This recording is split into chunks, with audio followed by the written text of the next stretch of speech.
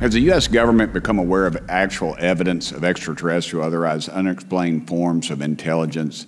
And if so, when do you think this first occurred? I like to use the term non-human. I don't like to denote origin. Keeps the aperture open, both scientifically.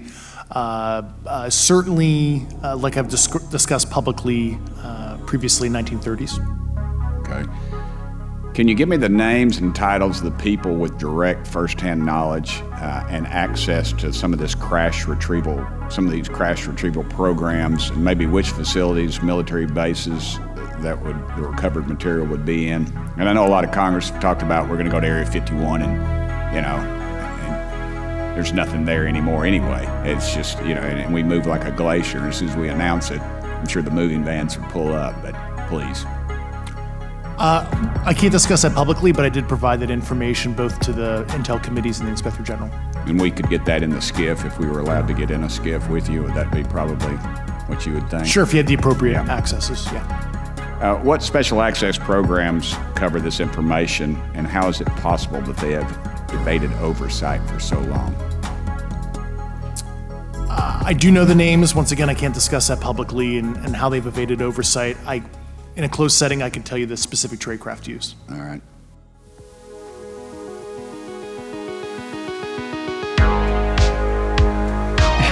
There's just so much there. And every single turn is just one other ridiculous line of questioning after the other. Like, did you notice at the very beginning there, he just dropped in the first encounter was in the 1930s? Yeah, notably, the War of the Worlds was in 1938. That famous broadcast that supposedly. Well, this panicked. actually this is about the same time frame that first encounter was, but we'll get to that later. I really just wanted to play that one part, and I let it run a little long about how he was talking about how even if we did get all our way to Area 51, there wouldn't be nothing there anyway. As soon as we announce it, the moving vans are going to show up. Can we briefly address Yosemite Sam? Can we briefly say he was saying dadgum? Who says dadgum? It's 2023. What is this? He's basically just assuming that the aliens are there and they've been hidden from us. That's his starting point. That should tell you about how legitimate any of this hearing is. Now, have you had direct conversations with Mulder or Scully on this particular issue? All right, everybody, before we get in too deep into this, I'm going to cut Julian off because he's about rambling on with another joke. Welcome back to Wet Wired. I'm Sean Ondas. And I'm Julian Paul Butt. As you can tell, UFOs, everybody. People are seeing them, the deep state is hiding them, and a small bunch of patriots are trying to blow the whistle. A couple of weeks ago, on July 26th, the House Subcommittee on National Security, the Border, and Foreign Affairs held a hearing to get to the bottom of this. This subcommittee is part of the Committee on Oversight, which is, because the Republicans are controlling the House right now, this is a Republican-controlled committee, so it is largely filled with Republican members. Though we did hear from AOC and a couple of others. Briefly. Oh, no, there's Democrats on the committee. Well, she's actually, so even though... She actually made a couple of reasonable questions. Even though the House Subcommittee on National Security, yada, yada, yada, is the one that hosted this hearing, they called it and gathered the witnesses, there were members from the full committee, full oversight committee present. So, like, for example, Raskin is not on the subcommittee, but he was present at the questioning. AOC is not on the subcommittee, but she was present at the questioning because she is on the House Oversight Committee, which usually has to do with budgetary things or, kind of like real kind of deep down checks and balances type stuff. But this particular subcommittee is probably easily one of the most non-serious bunches of politicians you could find. Pretty much every third hearing, when you look at their docket, is titled something like "How to Stop Biden from Destroying the Government" or "Wrecking America." Did you almost say "Destroying the Empire"? Yeah, that too. And I'm really not exaggerating. They're like literally, they're holding a hearing on August 8th called "Biden's Border Crisis and Its Effect on American Communities." Would that be the Canadian border or maybe I think it's the Atlantic. Oh, okay. And if people haven't been keeping track, this is the second hearing about UFOs or UAPs in the last 2 years. But at least the last one was held by the House Intelligence Committee, which makes a lot more sense because we're talking about, I mean, even if you don't assume aliens, you're talking about something in the skies above the US and you don't know what it is. That should be cause for alarm. That's a concerning thing when you're trying to defend borders and airspace, that there's something there and you can't identify it. So I get that part of it. I don't have any issue with any of that, any of the military aspect of it or anything like that. It's an unidentified object in the sky. Go check it out. Yeah, obviously.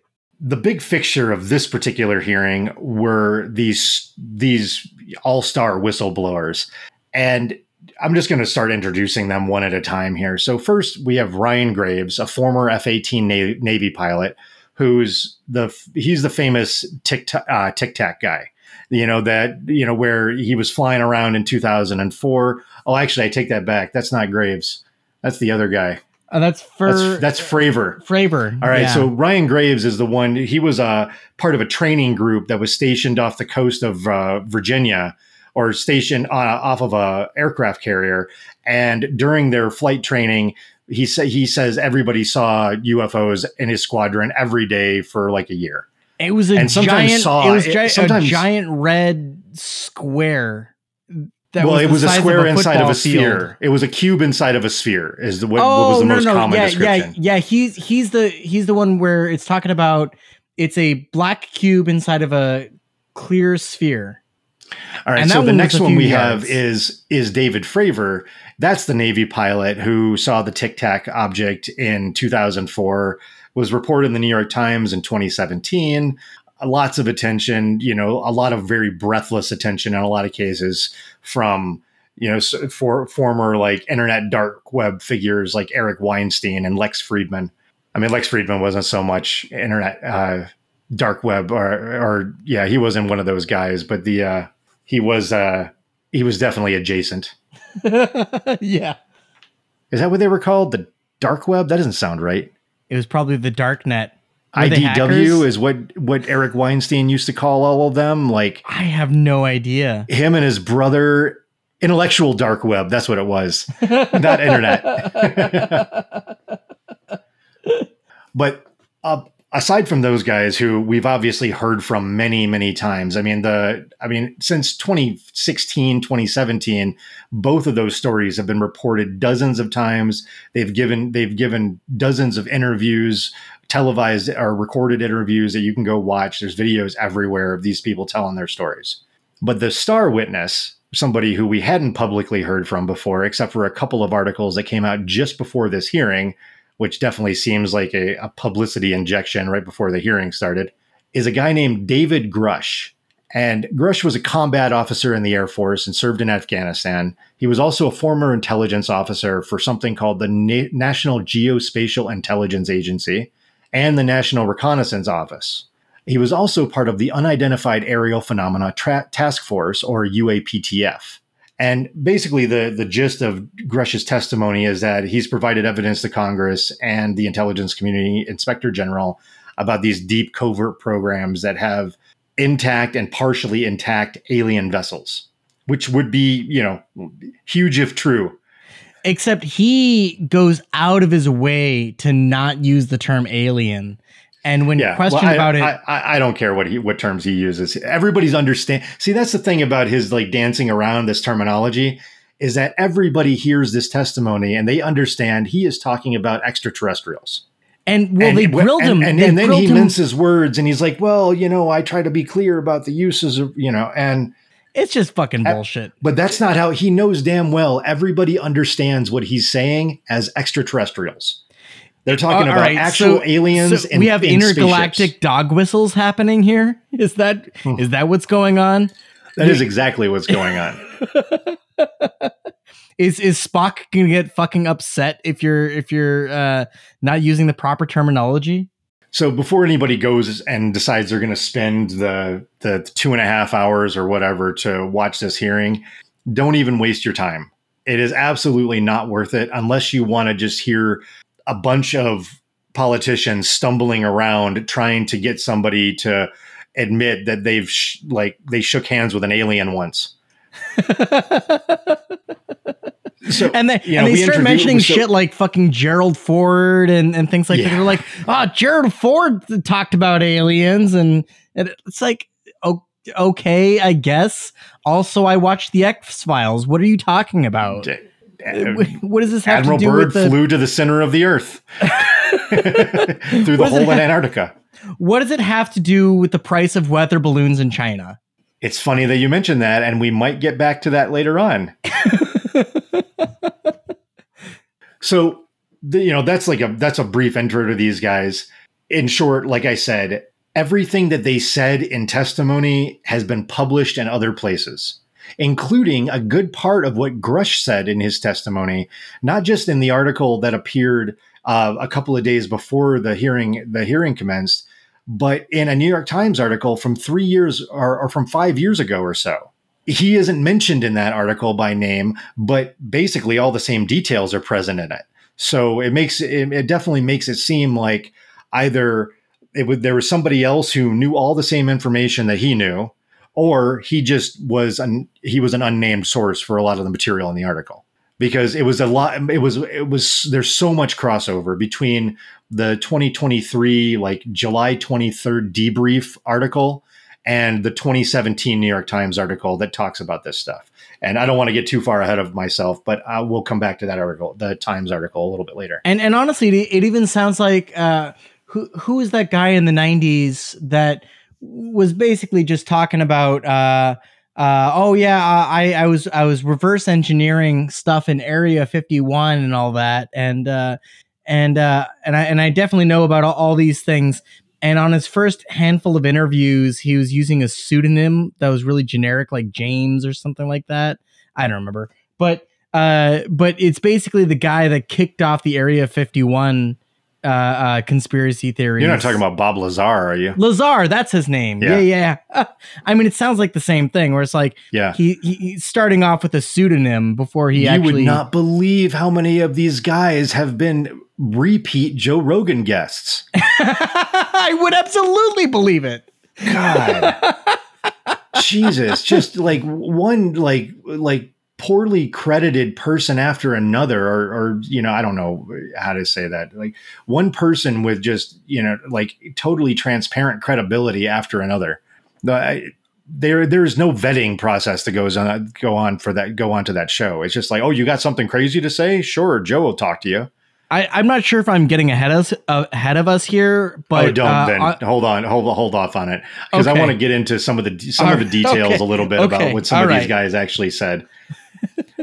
What did they say, Sean? So going back to Fravor, he told, as I said, same Tic Tac story he's been telling since 2017, even though it has been convincingly debunked since October of the same year it was first published. Now, the event occurred in 2014 or 2004, but it wasn't widely known until 2017 when there was some reporting on it. And literally within about a month and a half, there was a very, very reasonable explanation for the visual experience that this pilot had within a couple of months. So how hard was the Department of Defense trying to debunk or to understand this story and explain it? Because debunking isn't even always the right word. We're really just looking for an explanation. One explanation that is like should be the most extreme and absolutely the last place anybody goes is that it's fucking aliens. We should probably be looking for any terrestrial explanation we possibly can find before that, because anything that is like halfway possible is almost infinitely more plausible than it's aliens. Listen, Occam doesn't have a safe space here with these people. He's going to get no razors. I mean, at best, they're going to be rusty. The crazy thing about that video, among other things, well, there's a couple of them. Boring. Well, it is boring, but there's a couple of videos here, because there's the recording that actually came from his plane, and then there's recording from the Nimitz itself. And, so there's different footage of this, but all of it has been very convincingly explained. Yeah, it's it's actually one of them is from another plane where the pilots have not been identified. That's typically referred to as the gimbal video. And then the Nimitz Tic Tac is the one that is associated with Fravor, and he mentions the gimbal video in the hearing. Now, the gimbal video is something he saw. Like, he saw the recording just like everybody else has. He didn't, I mean, he wasn't there flying a plane when that happened. Sure. And if he was, he certainly has never claimed to be the one that piloted that. The funniest thing about Fravor to me is that of the lot, he seemed the most genuine, I guess is the best way I can describe it. He's genuine because he believes it. Yeah. But this is a guy who has also shown his willingness to believe all kinds of crazy shit. Stuff that he's just like heard about. So I was working, I still do it, but I was doing oil and gas at the time on a contract. And one of the guys, the story came out, and he was a Navy helicopter pilot. And he comes in, he goes, "Dude, hey, can I talk to you, man?" I go, "What about?" He goes, "Dude, I got to talk to you." And I said, "What do you want to talk to me about?" He says, "Dude, you know your UFO?" He said, "Yeah." He goes, "I had a similar experience." I said, "What's that?" He said, he was flying CH-53s, which is a big lift, heavy lift that the Marine Corps uses, and the Navy uses it for certain things. And when they go off of, for the East Coast, they do a lot of shooting off of, at the time, it was off of Puerto Rico. We had Roosevelt Roads that they ended up closing. But he was flying out of there. And, you know, you got super clear Caribbean water. And they have these things, they're called BQMs. They fly around, and then when they're all done, because they'll fly towards the ships, and the ship can, sorry about that, they can track with the radar. And then they also do, in the ships or submarines shoot torpedoes. They're called telemetry rounds. So they gather all the data on what the torpedo is doing underwater, and then they blow ballast, and this thing will come to the surface and float, and then they go pick them up, and then they can extract all the data out of them. So they do it for both. So he said the first time they're out and they're going to pick up this BQM. And those things, when they're flying, they're done, a parachute comes out, and they hook it up. The helo drops the swimmer in the water. He goes and hooks this whole thing up, and then they hoist the whole thing up and fly back, and then they extract the data. So he says he's sitting in the front. You know, in helicopters, there's, you know, CH-53, you can actually see down by your feet, you know, just like typical, like you go to Hawaii and ride, because you can see when you're touching down. So you got really good visibility out of those things, and you can stick your head out the window too, because you're just kind of hanging out. He says he's going on there, and they're getting this thing hooked up, and as he's looking down, you know, because they're, I don't know what, 50 feet above the water, he sees kind of this dark mass coming up from the depths. And they start to hoist the diver up, and they've got the BQM, and as they hoist it up, he says, and he's looking at this thing going, "What the hell is that?" And then it just goes back down underwater. It just, like, once they pull the kid and the BQM out of the water, this object descends back into the depths. So he thinks, well, that was pretty weird. So he goes out, he says, not too long later, you know, a few months later, he's out and he's picking up a torpedo. So he says they hook the diver up on the winch, and they're lowering him in, and as he's looking down, he sees this big, massive, he goes, it's not a submarine. He's seen submarines before. Once you see a submarine, you can't confuse it with something else. This big object, you know, kind of circular, he says, is coming up from the depths, and he starts screaming through the intercom system to tell him to pull the diver up, and the diver's like a few feet from the water. So they reverse the winch, and the diver's thinking, what the hell's going on? And he's getting pulled up, and all of a sudden, he said the torpedo just got sucked down underwater, and the object just descended back down into the depths, and they never recovered the torpedo. Jesus. And this happened in the late 90s, mid to late 90s, I think it is. They're literally telling stories about seeing sea monsters. Yeah, we got a BQM over here. Yeah, it's dropping in the water, and coming off the coast here, we got an LOL and an LMAFO. Now, if you look closely, you're going to find a BRB. I don't care about the credentials that anybody has. What the fuck? I really, like, anybody, whatever your background is, you were some kind of like ace pilot, and you did all these crazy things, and you're this expert, and, you know, doing all this stuff. I don't care. It is a story about a fucking sea monster. This is seeing some aquatic mammals and saying it's fucking mermaids, dude. I know. You know, and that's the thing, is that back when, you know, like in the 1400s, it was an incredibly common thing to have seen a mermaid if you were a sailor. Christopher Columbus said he claimed to have seen a mermaid. And everybody saw mermaids. And it's like, it's some sort of like mass hysteria that gets into people.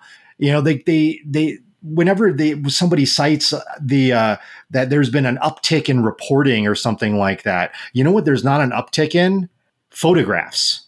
There's not an uptick in photographs. And I'm not talking some grainy thing that is like 3,000 yards away or 5 miles or something like that. I'm talking about an actual picture with discernible details when everybody in the world, well, I mean, everybody, at least in the wealthy parts of the world, has a camera that is far superior to what anybody would be carrying 20, 30 years ago in their pocket at all times. And you tell me that there's no pictures. There's an increase in reporting, but not photos. In the United States, in the last 10, 20 years, let's split the difference, say 15 years, there has been a massive increase in reports of police brutality and documentation of police brutality. And that is not because police brutality has increased. It's because we have fucking smartphones. Well, I mean, maybe it has increased, but the one thing that's for maybe sure column is A, column B, but there is evidence now, and that's why the reporting actually gets taken seriously, because now you have a photo, you have video in most cases. And so my point in that, and actually I'll even kind of add to that point to really seal the deal, that left-handedness in the earlier part of the 20th century was considerably less until around the 50s, when it 40s and 50s, and it shot up. I mean, like over a dozen percentage points up, and then it plateaued. And it's because at a certain point in around the 20th century, at least in the Western Hemisphere, left-handedness was not necessarily a sign of the devil.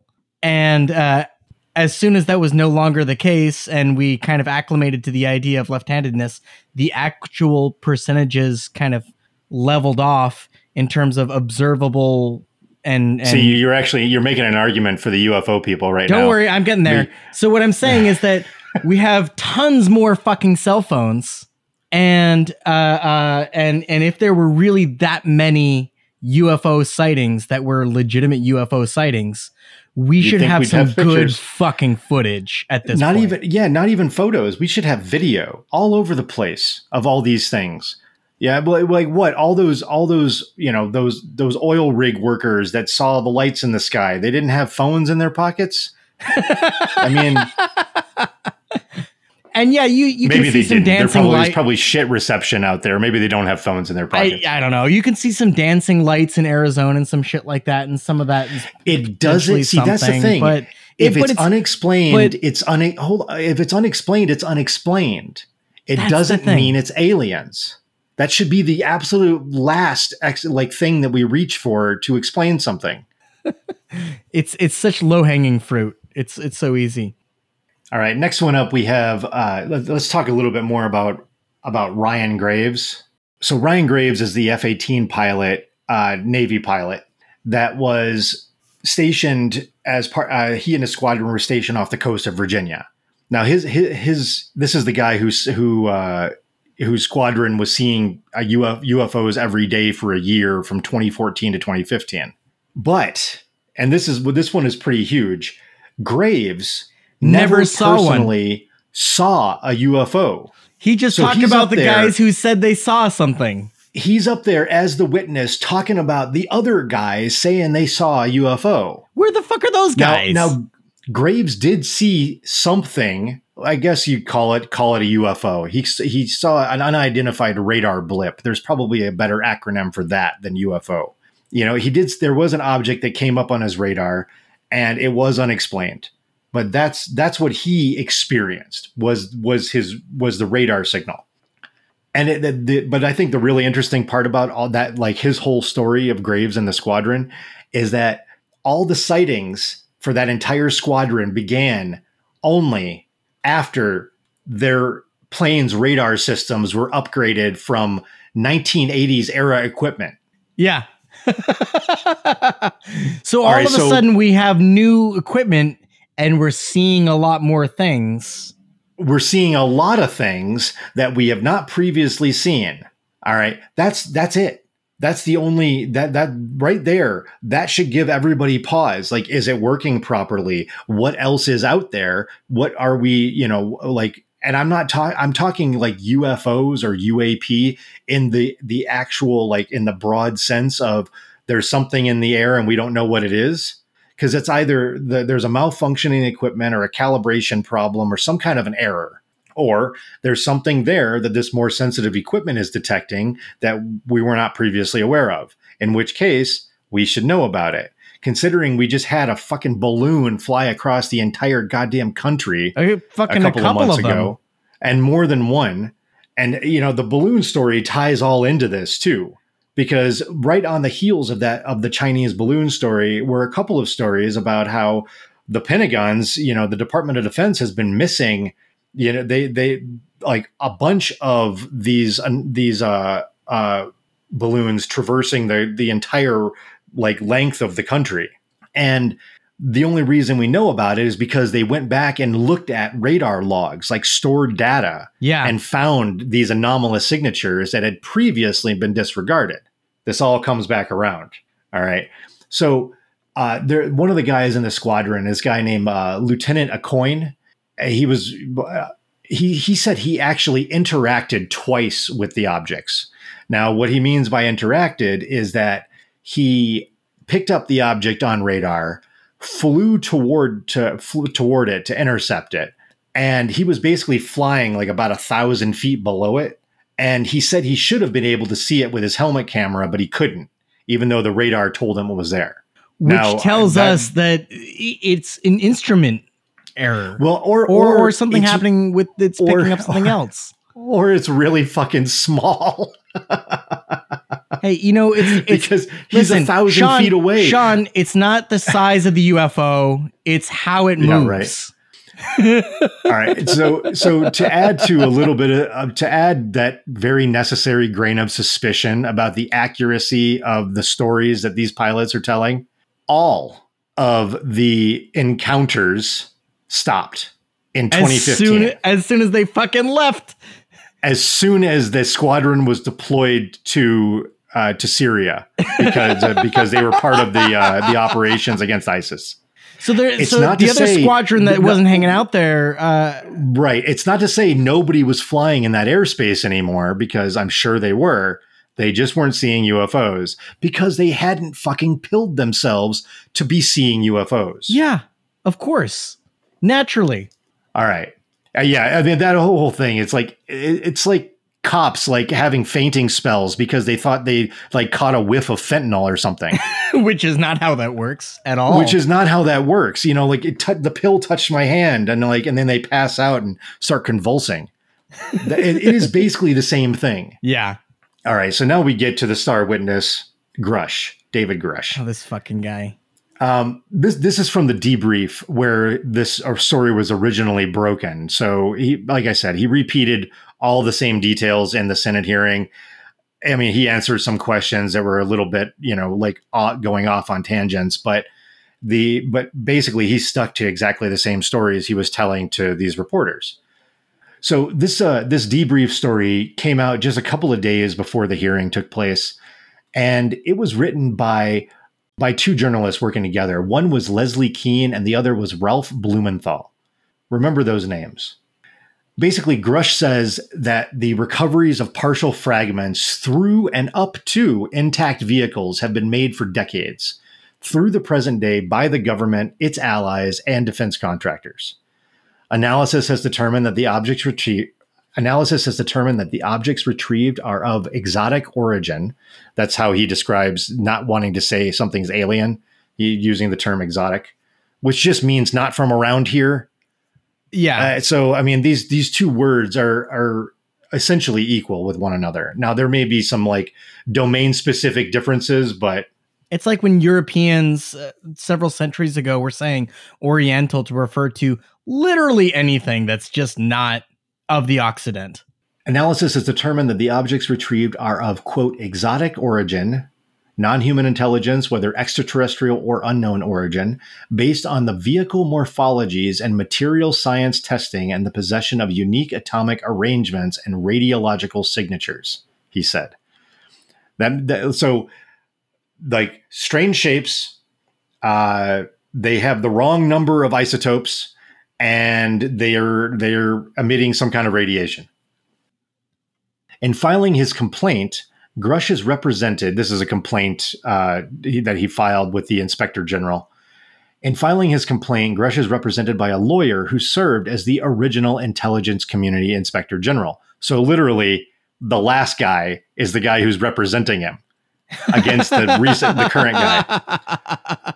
Yeah. Quote, "We are not talking about prosaic origins or identities," Grush said, referencing information he provided Congress and the current ICIG. The material includes intact and partially intact vehicles. He has provided no public evidence that anybody anywhere that any of the things he says he knows about actually exists. There's been no photos. He's not passing around a piece of metal that he says came from an alien spacecraft. Well, he never even saw it. I mean, he just interviewed 40 guys. Right. That's his whole basis for all of this. And so I'm going to pass this over to you. During the testimony, Grush said, "I was informed in the course of my official duties of a multi-decade UAP crash retrieval and reverse engineering program to which I was denied access." So he knows it exists, but he was not allowed to have access to it, which means he knows no details. So just use your imagination, guys. And if your imagination goes to space aliens, then you're in luck. Asked whether the U.S. government had information about extraterrestrial life, Grush said the U.S. likely has been aware of non-human activity since the 1930s. There's the 1930s again. We heard it in the clip. And now we got it again. We need to really focus on the non-human part, because Grush uses that term a lot. He uses the term. It could be a chimp. It could be so literally. It could be Laika, the dog that the Soviets shot into space. Every life form on planet Earth is a non-human biological. That's the term he uses a lot, except for humans. Yeah, except for humans. Except for most humans. All right, who's a human, non-human biological, or is it like MTG or Mitch McConnell? But he's a turtle. More machine than man these days. No, he's a turtle. So the 1930s. This is an interesting one. Grush did not deliver this testimony, but he has said this in other places. What he's talking about is a spacecraft that Mussolini allegedly recovered before World War II, and then after the Allies captured Italy, they took possession of it. So he actually, there's this whole kind of like arrangement between Mussolini and the Vatican to keep all this shit secret. Well, according to Grush, Mussolini had a pretty upside down view of the whole thing. So I don't know how he would even see it. There's still no evidence. That was a terrible joke. He had smoke in his eyes. That's why he couldn't see it. But there's still no evidence. After all that, like, you can say the craziest shit you can think of, whatever you read on the Chan boards, or, whatever you find in in the dusty old like UFO conspiracy books about secret government programs and stuff like that. But if you don't have evidence of it, why are you delivering testimony about it? I mean, what is this? Some fucking national treasure? Oh, basically fiction. Yeah, where it is right up there. Are we storming the Vatican to find the I want to see Nick Cage play either the Pope or Mussolini. He could break out and play both. He's a versatile actor. Everything with Grush, though, is like that. I heard from a guy that I trust that he's seen captured UFOs. No, everything from Grush is, I won't say this in the open setting, but I'll tell you about it in a closed. Earlier. So in our video earlier, then why even have a hearing? Then why even have a fucking hearing? But like, why even have a public hearing if you're going to do this? What's all this disclosure? They think they're accomplishing all this like public accountability and transparency if you can't say anything at all. It has to be 90% of the things that he says in that hearing are like, I can't talk about that in public. Are you actually a whistleblower unless you have something on the line? unless you could get in trouble for saying this. Edward Snowden ran off to Russia. His whistle's more like a fucking kazoo at this point. Like it doesn't really fit with the whole I gotta tell the truth because the American people deserve to know. He didn't say a damn thing throughout the whole fucking hearing. And the only time he said anything interesting, it was when he was saying, oh, actually, I do talk about that in that interview that I did. It'll all just be in my before upcoming book. And don't worry, I'm paid by the word, so it'll be real lengthy and fucking full of shit. So something that came up a couple of times during the course of the hearing was Grush talking about this 2017 New York Times article that I mentioned earlier. He actually brought it up in his testimony as it's something that he uses. I don't remember the exact wording that he used, but basically the extent of it's what turned him on to UFOs. All right, this 2017 New York Times article.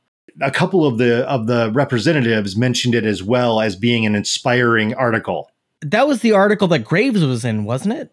Or was it? Oh, hold on. I'm sorry. All right. I'll hold my horses. This article is mentioned a few times by Congress members during the hearing, and it was called an inspiration and given credit for advancing the UFO issue.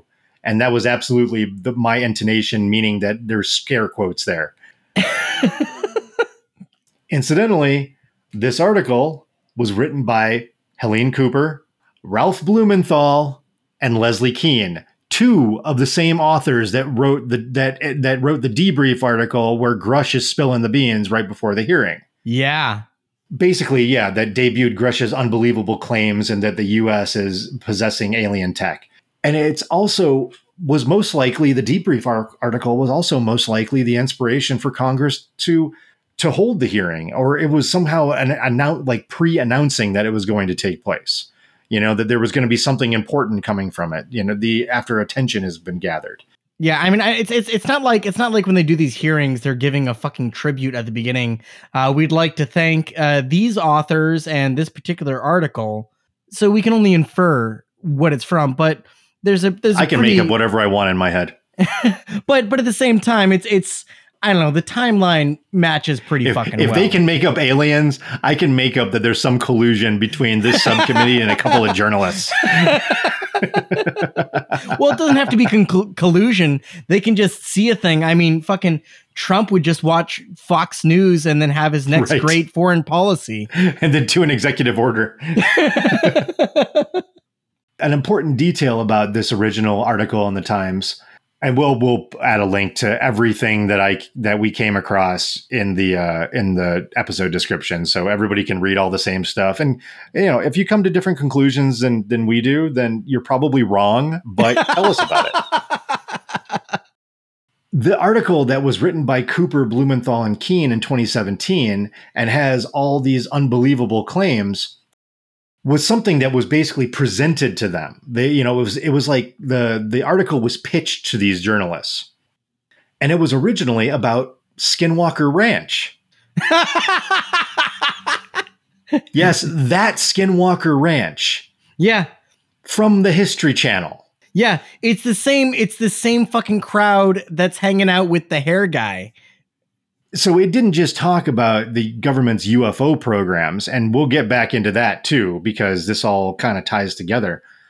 And I have to thank Stephen Greenstreet from the New York Post for this. And I never would have thought I'd ever extend any kind of credit to any journalist from the Post, but he really seems to have he seems to be one of the few, if not the only, I think there's maybe one other person, journalist that is, who's reporting on this particular connection that is right there out in the open for anybody to pay attention to. Honestly, Sean, literally, you can't find it anywhere. It's not on NBC. It's not on CNN. It's not showing up in the Times. It's not showing up any place. This connection between David Grush, the program that he worked for, and I'm getting ahead of myself, so I'm just going to go into it. This is from Greenstreet's article in the Post. After a gigantic Chinese spy balloon flew over America, the mainstream media and some congressional leaders are still looking for aliens. And it's now reported that the Pentagon missed several incursions of foreign spy craft for years because they were instead looking for UFOs. Now, that was a widely published story last year. How did this happen? It seems a small group of UFO activists spent years misleading a credulous media and an oblivious Congress. On December 16th, 2017, the New York Times released a bombshell story about a Pentagon UFO program called the Advanced Aerospace Threat Identification Program, AATIP. The Times reported that Nevada Senator Harry Reid spearheaded the creation of AATIP, which was funded with $22 million to study strange unidentified objects flying over America's skies. That sounds great. No problem. Yeah. The story, unsurprisingly, went viral, and UFOs became a red-hot topic overnight. Maybe unintended consequences, maybe not. 2 days after it was published, Lou Elizondo, the former Pentagon official who the Times claimed was the director of AATIP, went on CNN to talk about the otherworldly UFOs that AATIP had allegedly studied. He stated, "These anomalous crafts were, quote, defying the laws of aerodynamics," and ended his interview by announcing, "We may not be alone." The news headlines the following day repeated Elizondo's "maybe it's aliens" announcement and sent shockwaves around the world. Over the next 5 years, this now legendary story was repeated thousands of times in the media. Elizondo, who declined to comment for this story, would become a minor celebrity, appearing on primetime cable news, starring in a History Channel series, and landing a book deal. And the UFO hysteria, which began with that one New York Times story, has now culminated with Congress taking official action to hunt UFOs. But most of the story was false. Elizondo has touted himself as the director of a Pentagon UFO program, AATIP, including on shows like Unidentified. But the Pentagon said he had, quote, no responsibilities, unquote, with AATIP. As exclusively reported by the Post, the Pentagon didn't actually have an official UFO program called AATIP, and Elizondo was not its director. In 2019, the Pentagon released a statement saying Elizondo had, quote, had no responsibilities, and they said that the program wasn't developed to create or to investigate UFOs. Anyway, Elizondo has his own drama, files a complaint with the DoD Inspector General's office himself, echoes of Grush, claiming that the Pentagon denying his role was part of a disinformation campaign. But recently, the Pentagon did release documents that do indicate that there is no evidence to be found to support Elizondo's claims. This all comes back to Robert Bigelow, the Skinwalker guy. So these are some of the people that are linked to Grush. Jay Stratton. He was formerly David Grush's boss at UAPTF. You remember that. That was the Unidentified Aerial Phenomena Task Force. Stratton has also investigated Skinwalker Ranch since 2009. Oh, how much is there to investigate? I mean, the place isn't that big. Stratton, this is a Pentagon employee who was searching for UFOs, or at least unidentified aerial phenomena, also believes that he's being haunted by poltergeists and stalked by werewolves. Have you been keeping up on what we do in the shadows? Because I mean, I feel like this would fit right in. I left off right before the werewolf stuff started. I watched a bunch of the new episodes of the most recent season, and then I stopped, and they were just starting to talk about werewolves, and I got busy with some other stuff, and I think I started watching Venture Brothers again or something like that. All right, so I mean, this is more C-Lab 2020, 2020, if we're being perfectly frank. Next, another associate of Grush is a guy named Eric Davis, an astrophysicist and Pentagon contractor. He worked with Grush and Stratton as well at UAPTF. He's also a ghost hunting OG, and Davis has been tracking ghosts at Skinwalker Ranch since 1996. Wow, that is 2 years after. That is 2 years after the Melancholy and Infinite Sadness album. That is the most perfect album came out. Just for reference. So Eric Davis also claims to be in telepathic communication with ghosts from Skinwalker. He has not disclosed what they tell him or what they talk about. That's private. Next, you're going to know this one, Jules. Oh, I know. Travis Traylor. Taylor. But Yeah. I know. did you do that on purpose? Is that what you did? Yeah. It's good old Travis Trailer is back. So Taylor is informally referred to as the chief scientist for UAPTF. He is also a co-star on Ancient Aliens and currently stars alongside Jay Stratton on The Secret of Skinwalker Ranch. So I literally saw a photo from a 2020 UFO conference from Alien Con, like during Alien Con at a restaurant where in a booth is sitting Grush, Jay Stratton, Travis Trailer, and George Knapp. God, I want it to be a Denny's. I want it so bad to be a Denny's. This is the same fucking circles. I mean, MUFON It's the has same become circles. MUFON has become passe. But see, here's the question: how is it that all these guys were working for the Pentagon? My key thinking is just like we were talking about. I don't know. I don't know for sure. All right, so there's a key. I'm going to backtrack in that New York Post article a little bit. Wait, Sean. Before you do, I was going to say, with all these guys, it really strikes me as a similar thing that we were talking about with The Sound of Freedom, where we don't really know what they were doing in these institutions. We don't necessarily know exactly what their daily activities were. We definitely get more specificity with some of these guys than we did with Tim. What's his nuts? But you can't forget people's names like 2 weeks after we cover them on a show. Tim Gunner. No, God. Nobody tell him. Moving on. Like ever.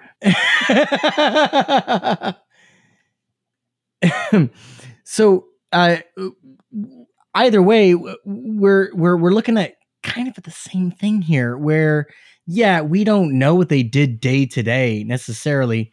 We know they worked there, and that's not necessarily Jules, would you imagine that somebody working for the government would have a fucking background check if they've ever appeared on a nationally syndicated show about aliens? Well, maybe. Do you think that a House subcommittee might check on somebody's background about who they've associated with before they appear in front of a government body to be a witness under oath? The only thing that counts is that they're Americans, Sean. Because it doesn't seem like Americans they did. Because the way that they asked the questions during this hearing, it doesn't seem like anybody had any idea of Grush's connections to any of these people. Yeah.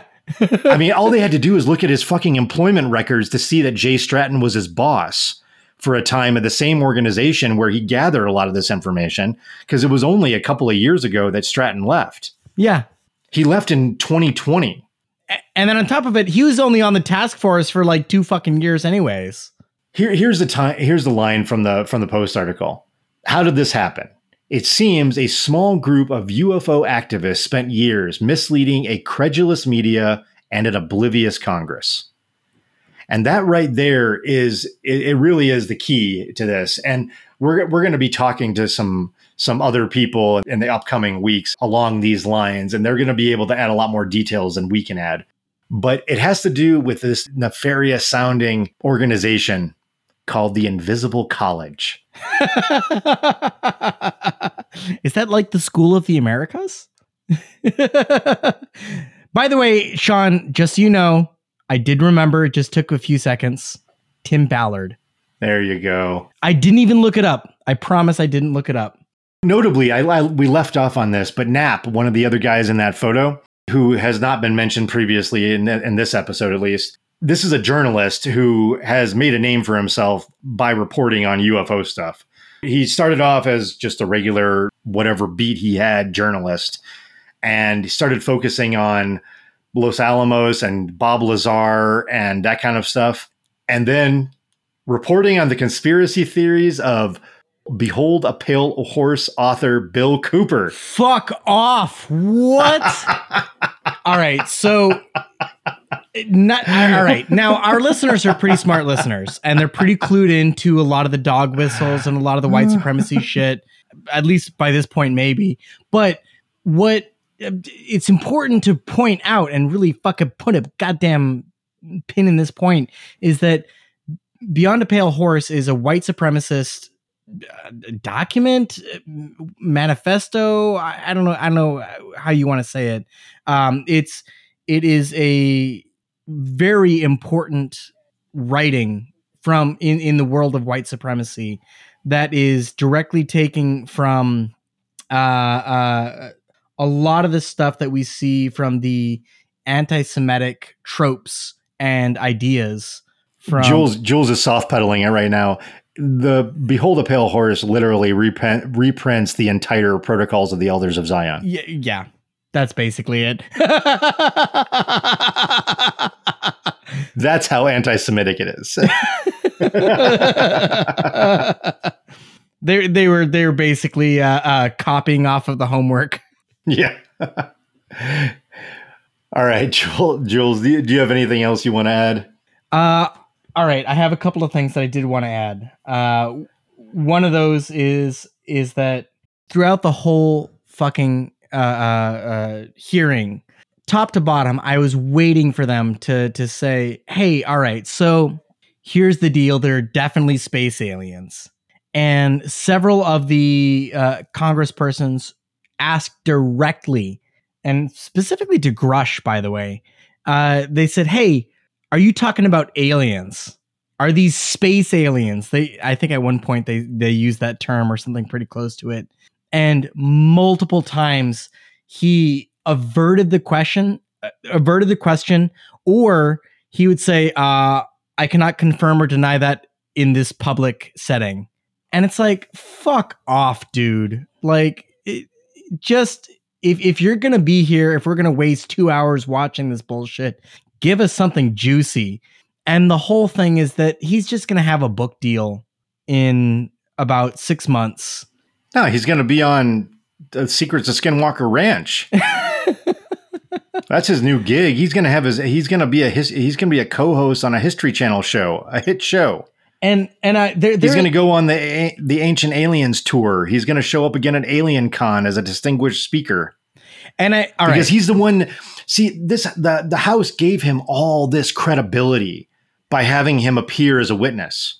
And he's got everything he needs for the whole fucking circuit. This guy has got an entire career laid out in front of him. So he was at Alien Con in 2020, 3 years before he ever got to appear in front of a House subcommittee and deliver testimony in front of Congress.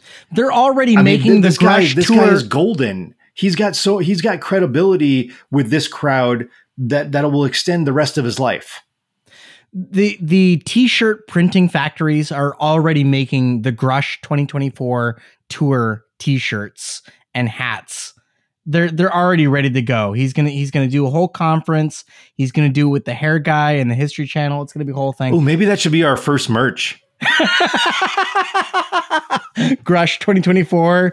The Grush 2024 World Tour.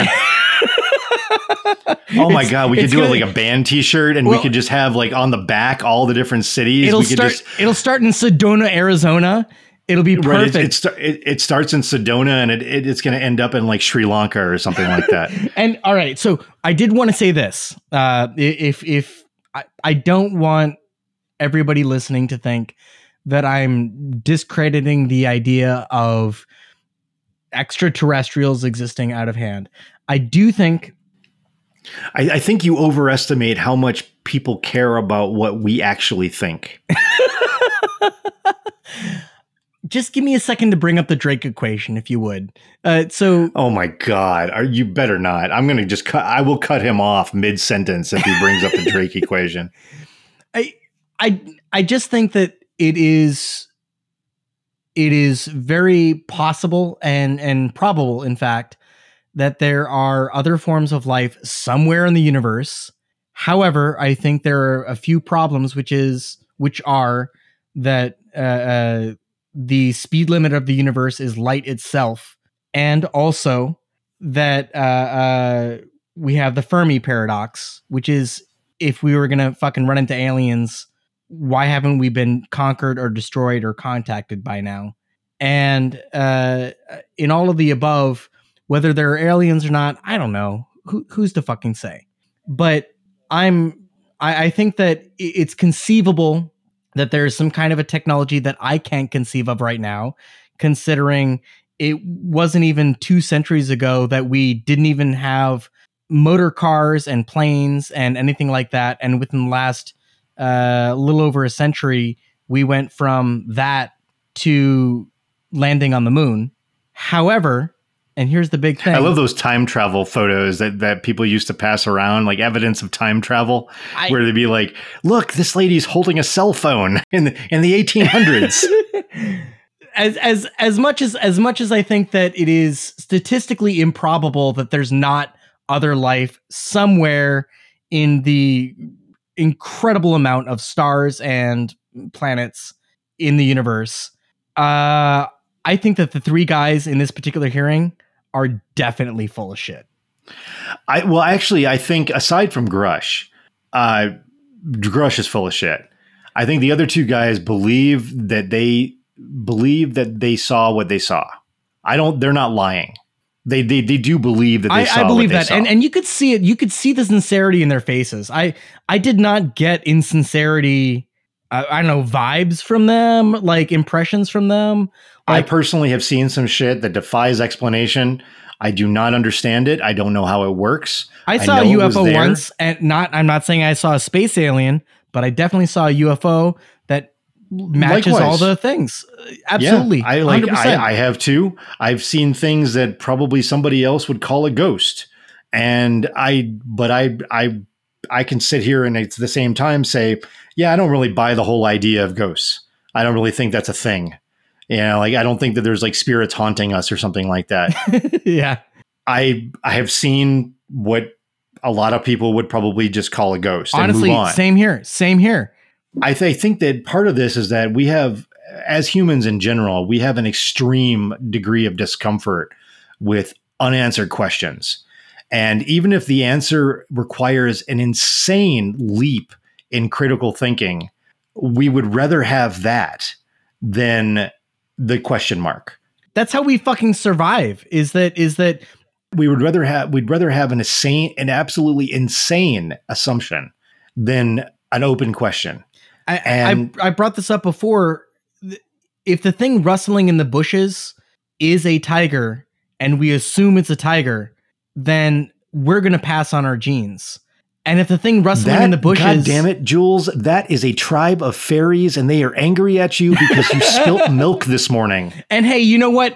If we're wrong about that, then we still pass on our genes. Right. And that's the thing, is that if we fuck it up and we think it's a tribe of angry fucking fairies and they're pissed off because I spilt the glass of milk and then I run away and I don't get killed by whatever the fuck was in the bushes, I still get to reproduce and pass on my genes. But you know who doesn't? The one who says, nah, it's probably fine. Yeah, the one who just hangs out and says, oh, it's nothing. You know, and that's the one the tiger eats, or the cheetah, or the panther, or whatever continent you're on. And, you know, the polar bear. It's, you know, but as far as the alien thing goes, I think the one, like something that I've seen, but really doesn't get presented a lot, even by skeptics of alien encounters. You know, like UFOs are actually space aliens, like skeptics of that idea, is the time frame. Our planet did not create life until like 4 billion years ago, something like that. That's when life started, roughly. You know, like the ballpark. I only kept count about 36 years ago. So what about a planet that was formed around a star that was created 1 billion years earlier, or even 1 million? How about a star that was created 1 million years before our sun? It coalesced, the planets all took shape, and you know, and they had so and you had the right combo of nitrogen and carbon and some other things. Who out there in their right mind thinks that our species is going to last 1 million fucking years? I mean, at least before becoming another species, or just dying off. You know, what if 500,000 years ago from now, We still haven't cracked light speed travel because that seems like a real big problem, or faster than light speed. But we've totally populated the entire solar system, and we have like all this shit everywhere, and we're like occupying this entire space as far as we can reach. And, but we can't quite get people past that because it requires, all of these things that are just maybe just absolute barriers that you just can't do. You could have civilizations all over the goddamn galaxy in these different solar systems. Kepler and other space telescopes have spotted certain things so far as far as extrasolar planets, but we can't see them in the sense that we can like tell that they have orbiting artificial satellites and there's convoys traveling back and forth between planets, delivering transports and, like people and supplies. We can't see any of that stuff. We can't see what's going on the surface of any of these things. We could already have pictures of alien life and not know that we have pictures of alien life because what we're looking at is a little flicker in front of a distant star. And we know that that's a planet that's transiting in front of it. What you're describing is right in line with the idea of... What I'm saying is that we could be surrounded by life all over the fucking place, and we could literally have pictures of these solar systems and not know that there's life there. Yeah. Well, none of this indicates that any of these people ever came here, because again, that seems like a big problem.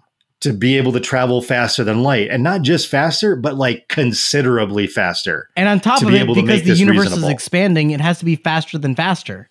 Because every minute that we're existing, what you're describing, it brings up the idea of it's called the Great Filter is what it's called, and it's this idea that either we're the only ones that have achieved intelligence of all the possible life forms and the rest of it in the universe. And there's no possibility of communication. And then another possibility is that at a certain point, intelligent species get too smart and they destroy themselves because of various technological reasons or social reasons or who knows what, basically the idea of we nuke ourselves or warfare or something like that. And then, a few other things. And so the idea is that, is it possible that there is some kind of a barrier that either we haven't reached yet in terms of the development of a species as in its total cumulative intelligence, that at a certain point it just destroys itself or, I don't know, becomes non-corporeal. Who gives a shit?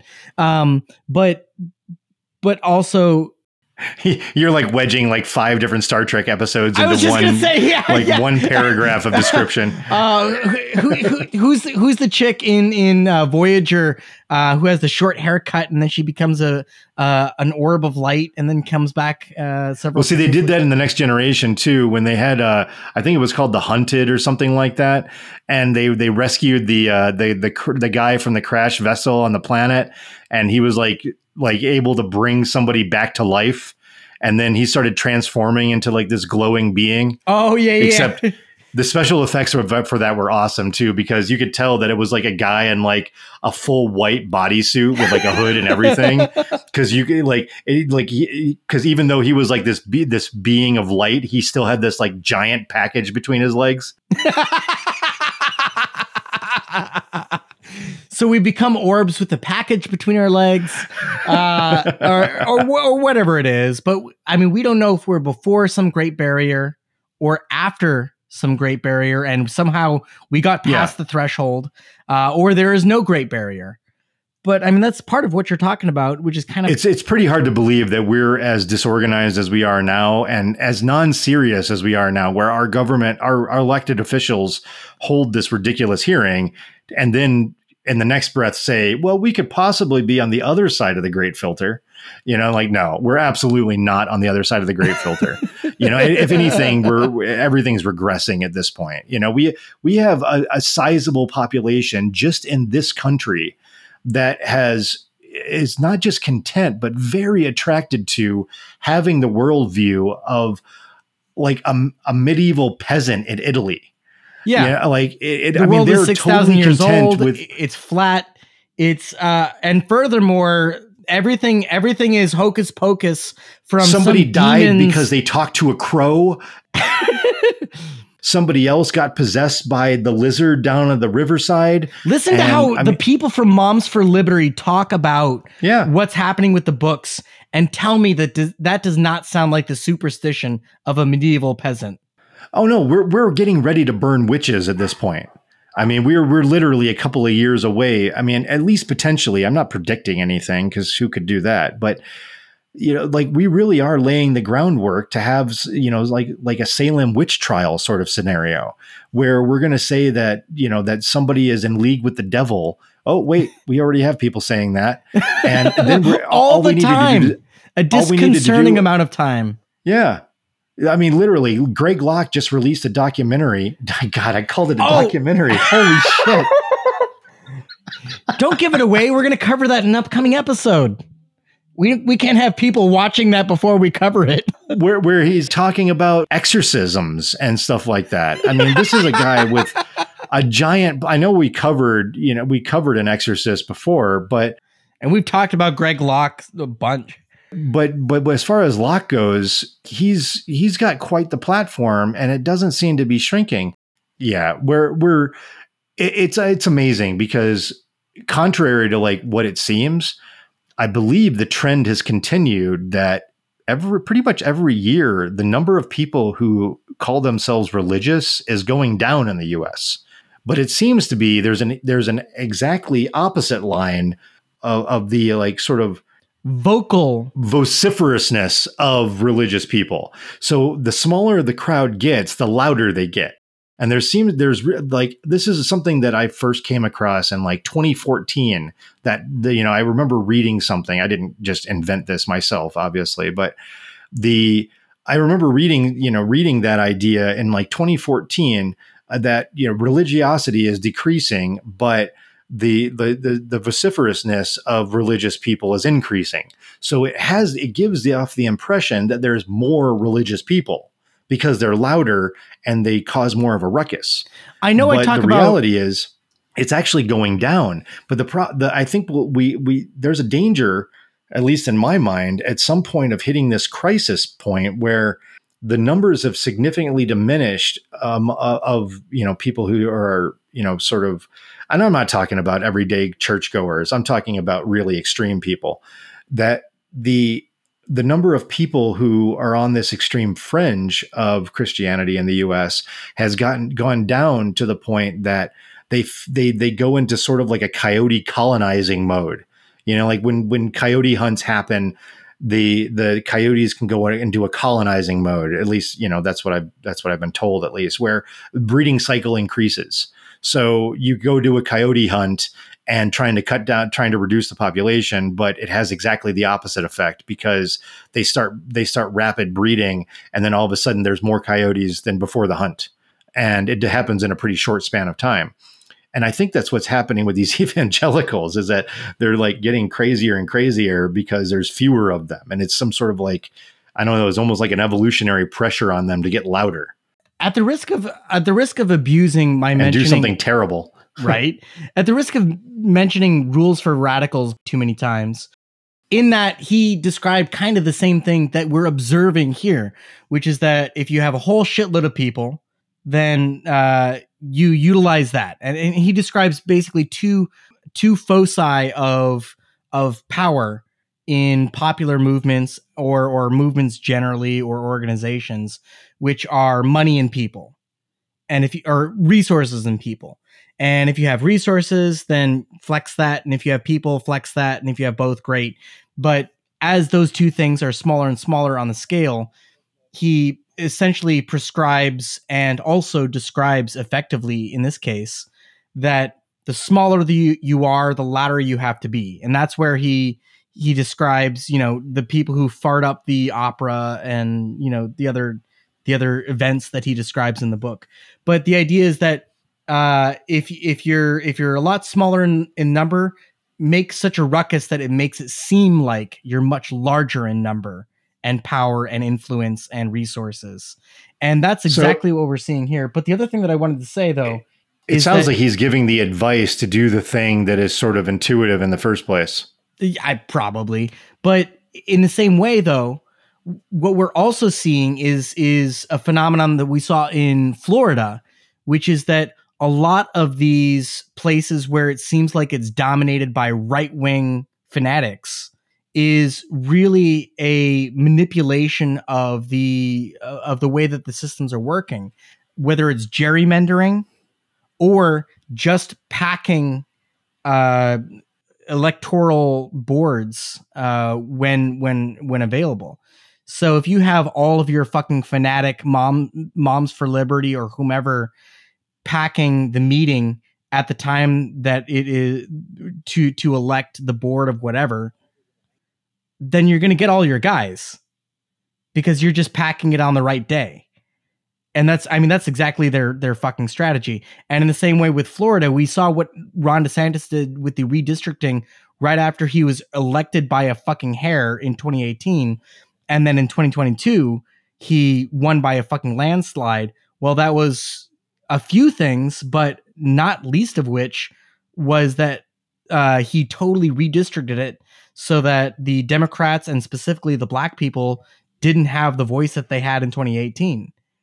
And so we see this manipulation of things that outsizes it. I mean, the same thing that we see with the Electoral College, where we have tons and tons of states that are these very small states population-wise, but because they are voting in the way they are, things stack up so that the popular vote is fucking irrelevant.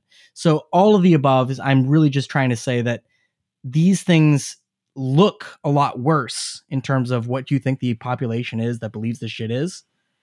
But it's really just both a manipulation of things in terms of what you're actually seeing and what shows up, and also the loudest people talking.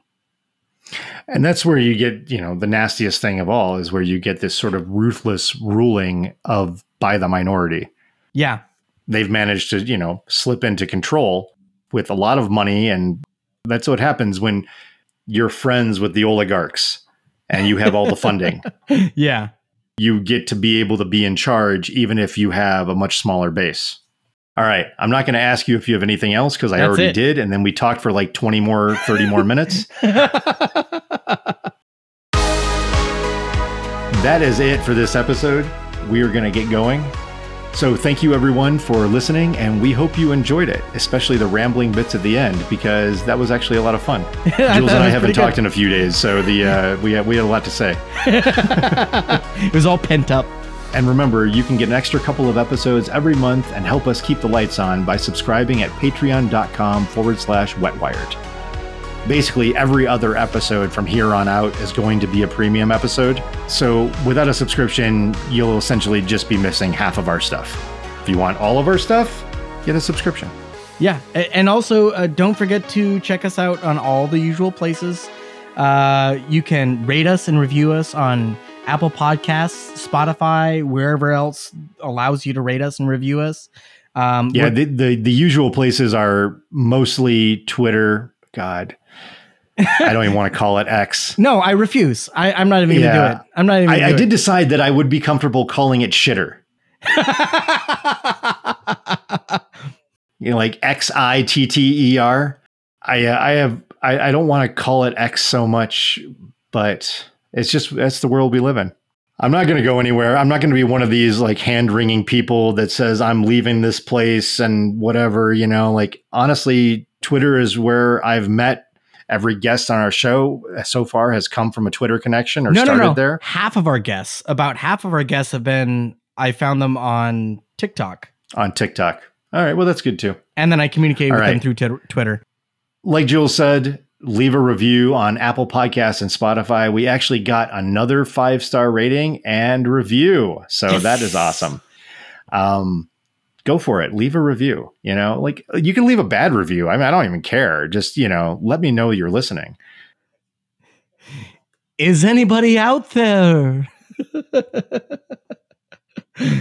All right. I think that's it. We'll see you guys later. Later, skaters. Unidentified aerial phenomena are a potential national security threat. They need to be investigated and many threats they pose need to be mitigated. 10 of our nuclear ICBMs were rendered inoperable. At the same time, a glowing red orb was observed overhead. There are a number of events in which we do not have an explanation, and there are a small handful in which there are flight characteristics or signature management that we can't explain with the data that we have. All right, that was from yesterday's UFO hearing, which was the first in more than 50 years. Look who is here. Michio Kaku, ace physicist, joins us this morning. All right, Michio, right from the start, is there something out there? Well, 50 years ago, people concentrated on eyewitness accounts by members of the public who said they saw something in the sky. That's not enough. Now we have hours of videotapes of seasoned Navy pilots documenting things that can now be analyzed frame by frame. These objects, whatever they are, can travel between Mach 5 and Mach 20. That's 20 times the speed of sound.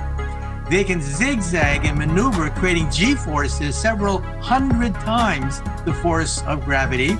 They can drop 70,000 feet within a matter of seconds. And get this, they can even swim underwater.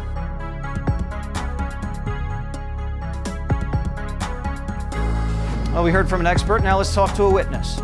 Christopher Bledsoe says he's not only seen UFOs, but he can summon them on command. It started when Bledsoe went on a fishing trip in 2007. He says he saw an orb that followed him home. And he still sees the orbs above his house to this day. He's become something of a psychological phenomenon. His experience is so compelling that both NASA and the CIA have studied his brain. Even the History Channel's documenting it. They filmed him IDing an orb live. Watch. He's pointing now, so maybe he's focusing on one. That would make sense. He has one. He's got one in the tree line. When we started seeing that intense effort, he spotted an orb in the tree line. Let's turn it over to Christopher Bledsoe, who personally witnessed UFOs. So, Chris, the CIA studying you, NASA studying you, the History Channel studying you. Tell Jesse Waters Primetime the truth. You can summon alien orbs. Well, it's been happening for the last 15 years, and I ask them to come, and they come, and I don't know why, but they do. And I've taken 2,500 videos in the last 24 months, like you're seeing there. How do you ask them? I just simply say a prayer. That's all I do, and they come. And do you crazy as it sounds? That's how it happens. Do you think there might be something wrong with you? No, I don't think so. I think the government's trying to figure out why this is happening. They have been for quite some time. How did it start? Well, it started in 2007. I was down on my luck. I'd lost basically everything. After the World Trade Center disaster, I had 130 houses a year I was building. I had 70 under construction. And Fort Bragg is where I live in that area, and they stopped buying houses. And with interest rates at 8 and 9% on construction money then, it was flying out the window so fast. I just watched it in a slow motion train wreck. And it got so that I couldn't even buy my children lunch at school after being successful for 20 years. So you were down on your luck.